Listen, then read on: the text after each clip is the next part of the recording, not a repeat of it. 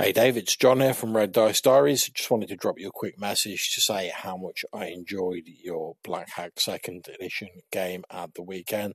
I thought you ran a really great game using all of the various random tables, which makes sense given that you host the Deep Percentile podcast. And I thought you really made the most of that, improvising well, as well as a few maybe little set pieces, but it was quite difficult to tell which was which I think is a mark of how well the session went. Thought it was a great group of players. Everyone got on really well together. You know, a bit of light-hearted banter. The game wasn't taken too seriously, but it was still very enjoyable. And I'm really looking forward to playing Black Hack again and maybe even running it. I was surprised by how much I enjoyed the actual system. So I think that's a great credit to yourself and to the player group. Thanks very much, dude. I look forward to chatting to you in the future. Take care.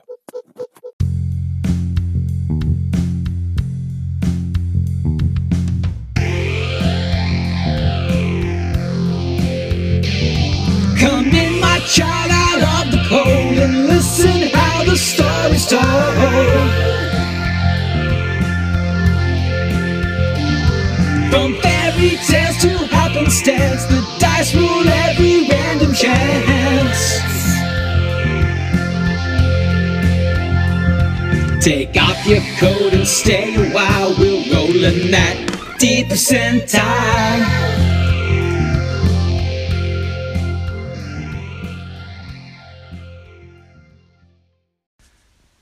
So I've been having some fun rolling on random tables recently for my own game playing, and I thought I'd give you an insight into some of that. You can reminisce with me about how I used to roll on the random tables. So I'm going to roll some dice, and I am busy populating buildings in a fantasy town, quite a large fantasy town.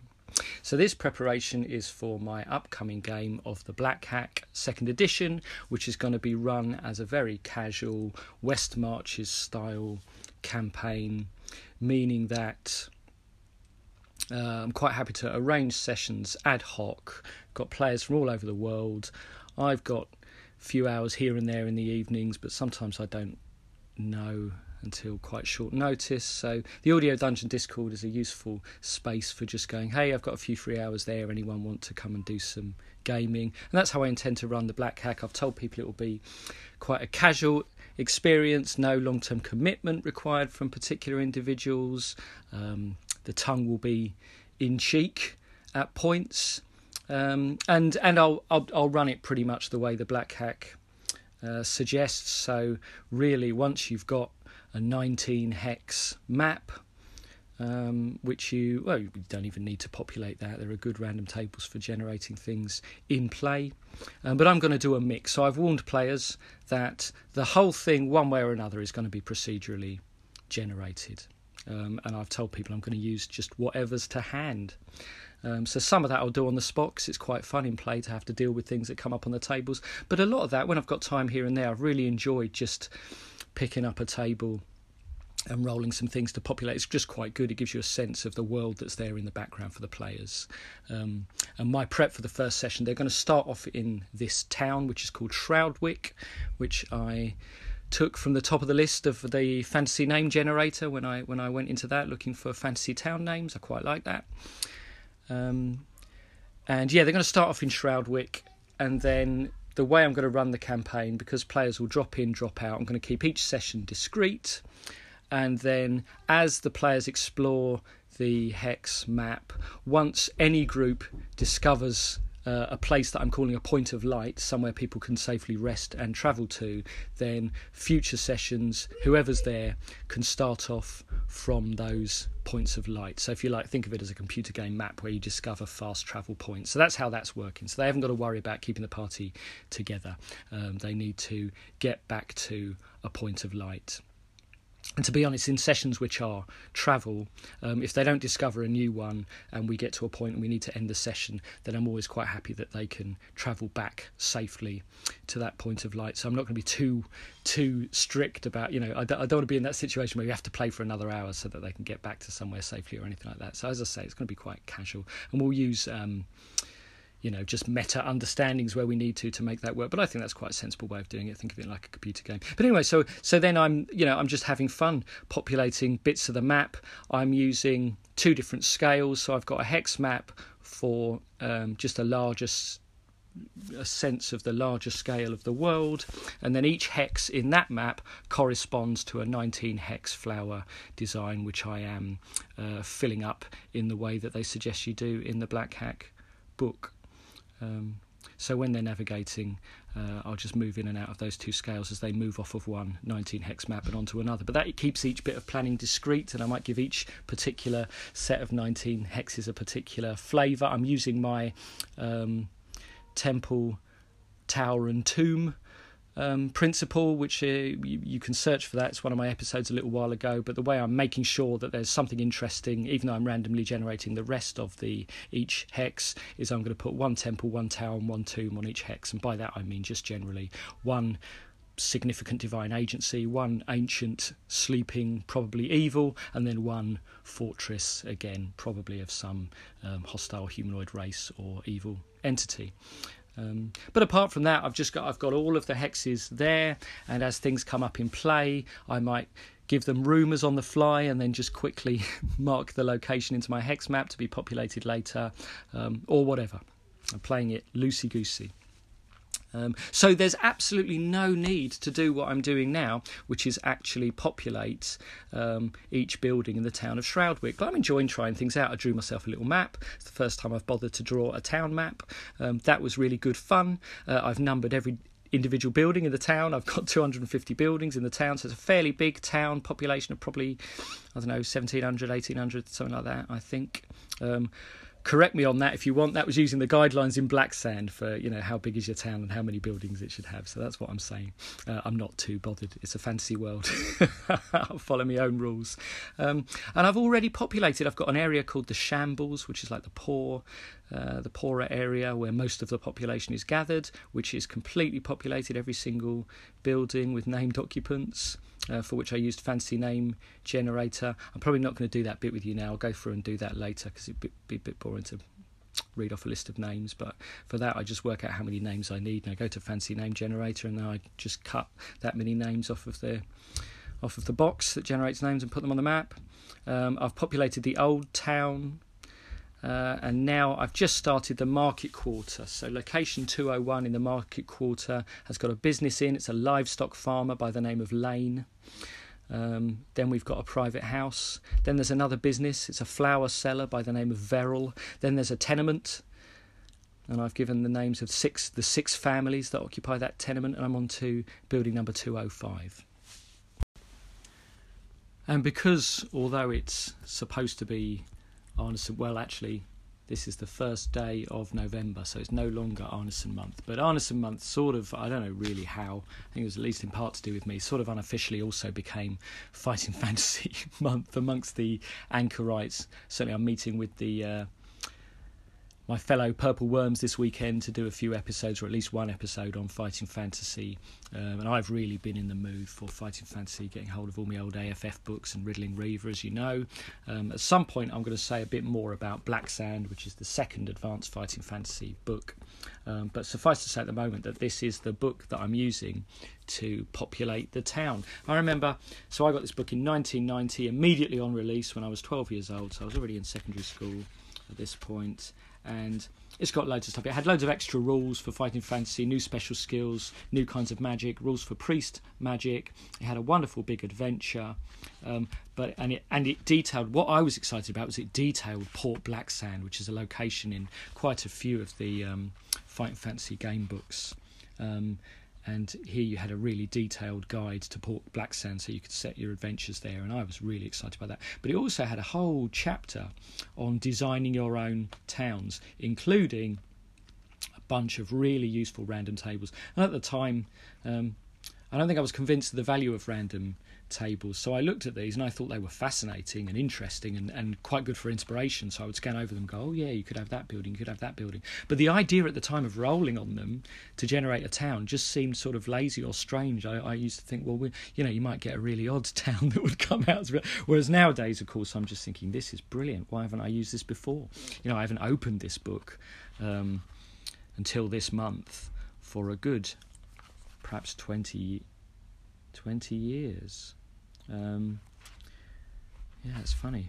Yeah, definitely haven't. Whereas now I'm just thinking, yeah, why haven't I just used this all the time? But I haven't. I've never populated an entire town. It hasn't taken very long. To do those 200 buildings took me a couple of hours, and that includes something I didn't mention. That includes also rolling, not for every occupant of every tenement, but where I had a business owner, I've rolled also on the appearance and personality tables, which I'll show you today. So that's what I'm using. So in this chapter you have a little bit of guidelines. Town and city adventures, designing a settlement, how to choose your location. In fact, it's got step by step how to do your town. Choose a location, choose a settlement, because there's obviously the Alansia map, or place a new one. Draw and name the settlement, name and detail selected buildings and other important details, name and detail selected inhabitants of selected buildings. That's pretty much what I am doing. Choosing a settlement. Then you've got guidance around the different sizes of settlements, where they might be located, why they might have come together in a particular place. Guidance on population, which I won't bore you with now, but which I followed to decide what kind of size of town it was and how many buildings it would have. You get guidance about rolling. In relation to the size of town, you do a die roll to see how many market days it has, and then you can roll for what's on a particular market day. I haven't done that yet for Shroudwick. Maybe I'll do that now, actually, before I go into the buildings as I'm flicking through. So Shroudwick is the 1,000 to 2,000 occupants category. I'll do my die roll. I can't roll it there. Do my die roll 3. So there are 3 market days. Then there's guidance on determining... so it's... Right, there are 3 market days. Then you roll to determine how many market stands there are. You divide the population of the village or town by 100. I'm going to say there are 18 stands, therefore. Then you roll for each stall. Yes, actually, there's a roll for each stall on the table below. Well, I'm not going to do that now. Yes, I'll enjoy populating the 18 stands of the market, deciding what those 3 days are. That's quite good fun. Right, and then you've got your table for deciding what's in any particular building, and this is intended to be used ad hoc, but as I say, I have enjoyed, just as a challenge really, populating every single building that I drew on my map. So now you've got a different table for villages, poor districts, merchant districts and wealthy districts. Currently I'm doing the merchant district. You roll 2 dice and add the total to determine what kind of building it is, and the options are empty, private house, tenement, business table 1, business table 2, business table 3, business table 4, and all of those are available. The merchant district can potentially have all of those, whereas the poor district doesn't have some of the more wealthy businesses, and the village doesn't have anything beyond business table 1. So that's good fun. So we're doing location 205. Let's roll. That's 12. That's business table 4. Those are the rarer businesses. That's quite exciting. Then these are D66 tables, so I roll 62, and it is a tavern. Excuse me while I put that in then. So that was business table 4. It is a tavern. Right, well this is a good opportunity actually, because the other thing I was going to do today, as I went through my other districts, I left the taverns, I highlighted them and thought I've got to come back and give them names. There isn't a generator for tavern names, although there is a wonderful generator for tavern quality in here, which I'll roll on in just a moment. But then I remembered, I've been playing King of Dungeons, and I remembered that when you're designing your guilds, you've got a random table, if you want to use it, for choosing your guild's pub. And effectively that is a D66 table, because there are D6 different types of guilds. I've got a table in there for this, and then each one has a D6 pub table. So I'm actually going to use that to generate my tavern name. So firstly, I've rolled 1, which gets me to the military guild style. Now I'm going to roll on the military pub table. 3, Battle Tongue. Okay, so in the merchant district there is a tavern called Battle Tongue. Okay, quite an unusual name, but there we are. I will later on, I'll do names. I'll need a proprietor's name for this tavern. Let's roll the quality of the tavern. So for this, there's a 1-die table. In a poor district, you reduce the result by 1 point. In a wealthy district, you increase it by 1 point. This is mercantile, so it's an unadulterated roll. I've rolled 5, which means that the quality in this tavern is good. As fair, only better. So it's got good ale, drinkable wine, food very tasty and hot, and in large portions, several clean private rooms. So the Battle Tongue Tavern is a good quality tavern. And now I will roll for the proprietor's appearance and personality. D66 tables. 13 for appearance, big nose. Personality, 55, spendthrift. I haven't rolled either of those before, so we have a big-nosed spendthrift. Is the proprietor of the Battle Tongue Tavern. Good, and we are on to location 206. Back to the table to determine what kind of building it is. 12. Sorry, no, I read that as a D66. That's actually 3, which gives me a private house. What I'm doing with private houses actually is I'm leaving these empty, and then as I eyeball the map, either in play or in a bit of a prep period, I will decide. Sometimes I've decided the private house belongs to the adjacent business owner, for example. Other times I might want to generate the occupant, but for now I'm leaving that empty. All right, let's just do 2 or 3 more. So location 207 in the merchant district is 9. This is business table 2. This merchant business is 1. We have got 64, which will be a herb cellar. Good. Let me input that. I haven't rolled a herb cellar yet in the town, so that is quite good fun. And then let's roll for the patron. 62 for appearance and 16 for personality, which gives us an ugly collector. That's got a star actually, because I don't know what it means. Oh, I think I have to roll again on the table to see what they collect. A collector may be seeking out specific items, or simply a collector of anything and everything. Oh, okay, so I can decide, and I think I will decide later. Let's go to location 208, which is 9, which is, I think, business table 2 again, because that's what I rolled last time, yes. So let's do that. 23. A boat builder. Now what I've tended, I'm going to put a little star next to that. What I've tended to do, there is a river which runs through the middle of my town, and where I've rolled water-themed businesses, I've tended to move them. So I'm not gonna modify the map at the moment. What I'm going to do is I'm going to input that boat builder to some other location on the map, which is adjacent to the river. There are locations in the mercantile district, and I'm going to re-roll for location 208. So I've rolled 9 again, which is business table 2 again. This is merchant businesses. 41 is an engraver. Good again.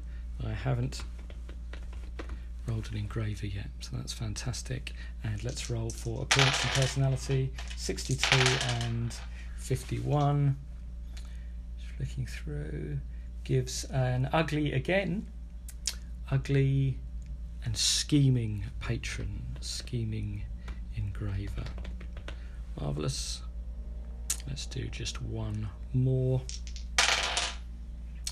Wow, I've rolled 9 again, which puts us on business table 2 again. 26, which is a butcher. And let's roll for the appearance and personality of the butcher. We have 31 and 36, which gives us a hairy intellectual. And on rolling a hairy intellectual, that is where I'm going to stop, giving you an insight into my planning of Shroudwick. Right, a couple of apologies. Firstly, for the echoey nature of this and the last bit. I'm not in my usual location or any of my usual locations, let's say that. And also, sorry for having said patron, I think, instead of proprietor, which is what I meant, but it is late at night. Anyway, by the time this goes out, I'm saying it now, retrospectively. By the time this goes out, I have played already the first session of the Black Hack, as you heard, of course, from John Anna Large of Red Dice Diaries at the top of the show, who played the supremely amusing but not too bright warrior Drend, who had some very heroic moments in the game, absorbed a lot of blows and carried the unconscious wit from the building in a very exciting final scene. So you'll have heard about that probably if you listen to a couple of other shows. I'm just really pleased that people turned up, that they enjoyed the game, and that they're keen for the next session. So you might have heard Spike Pit talk about it, you might have heard Jason talk about it, and you might have heard Joe Richter talk about it on Hindsightless. So I should say Jason, of course, Nerds RPG Variety Cast, or Joe on Hindsightless.